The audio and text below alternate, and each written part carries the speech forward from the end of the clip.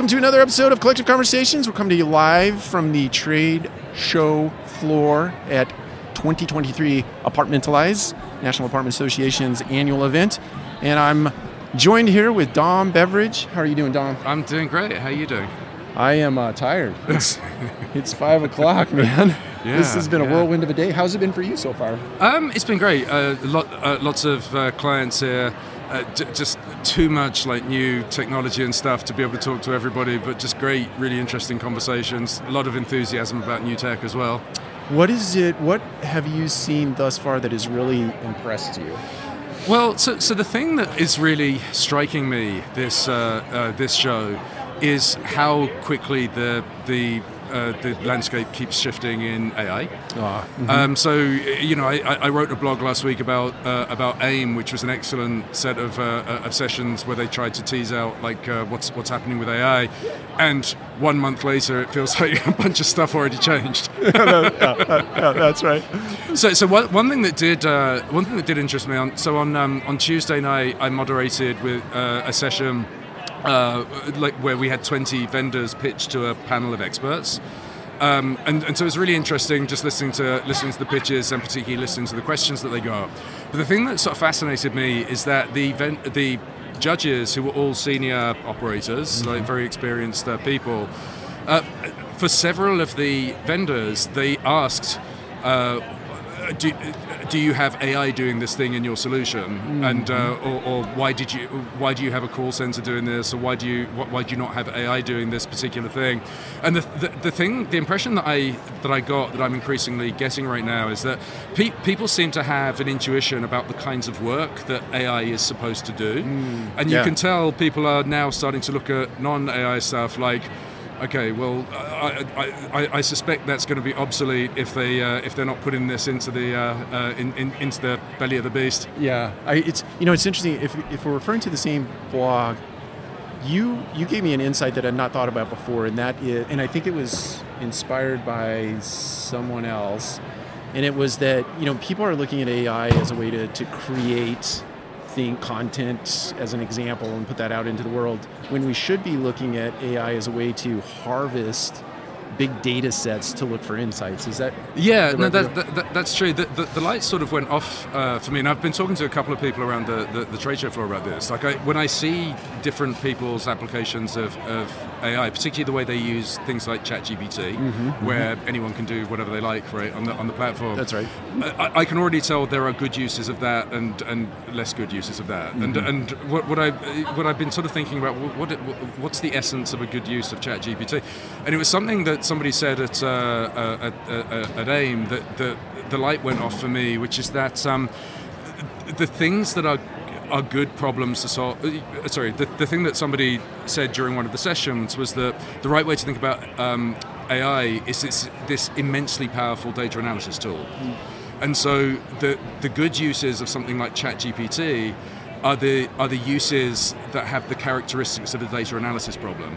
So if you think of Mike Whaling's example of, we get ChatGPT to read all the reviews, right, and figure out the gaps and create optimal content for a community based on what seems to correlate with high review scores. Right. That's fantastic use of that. And the reason for that is because he's basically identified a data analysis problem that happens to result in text being written. That's right.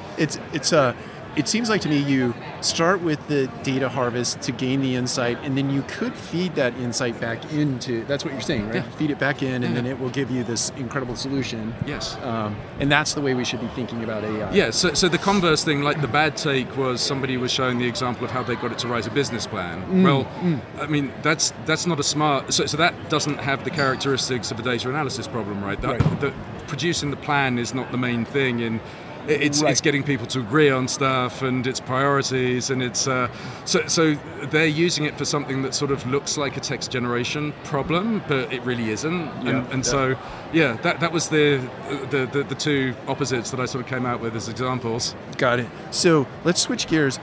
Is there anything you're looking forward to and or want to walk away with, having spent this time here in Atlanta this week at Apartmentalize? Yeah, so I have a few things that I'm working on, but one of the things that I'm going to be doing a lot of work on between now and Optech is in the area of managed Wi-Fi.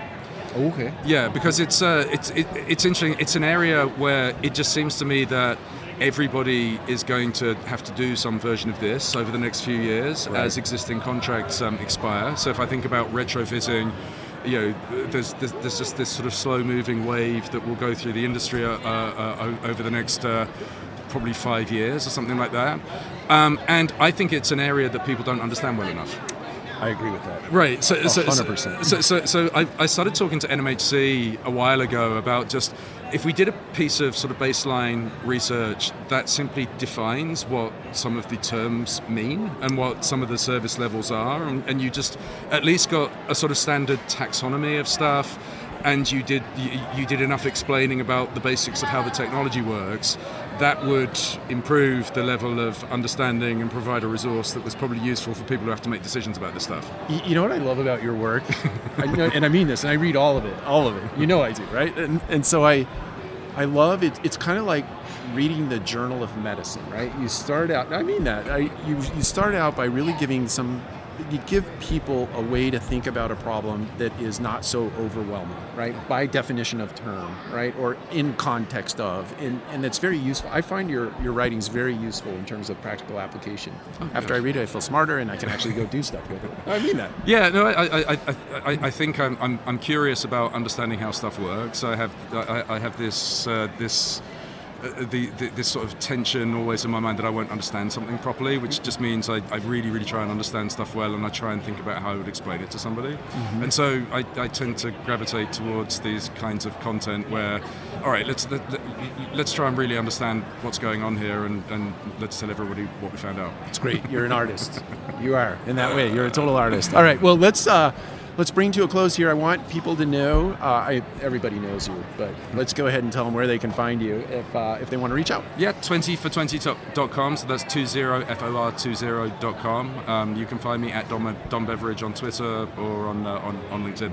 Yeah, download all the white papers. They are all there's more coming. Wonderful. Oh, and there's more coming. Yeah. So, no, seriously. All right. Well, thank you, Tom. I appreciate you investing a little bit of time with us today. Yeah, thanks. I always appreciate coming on your show. Yeah, thank you. All right.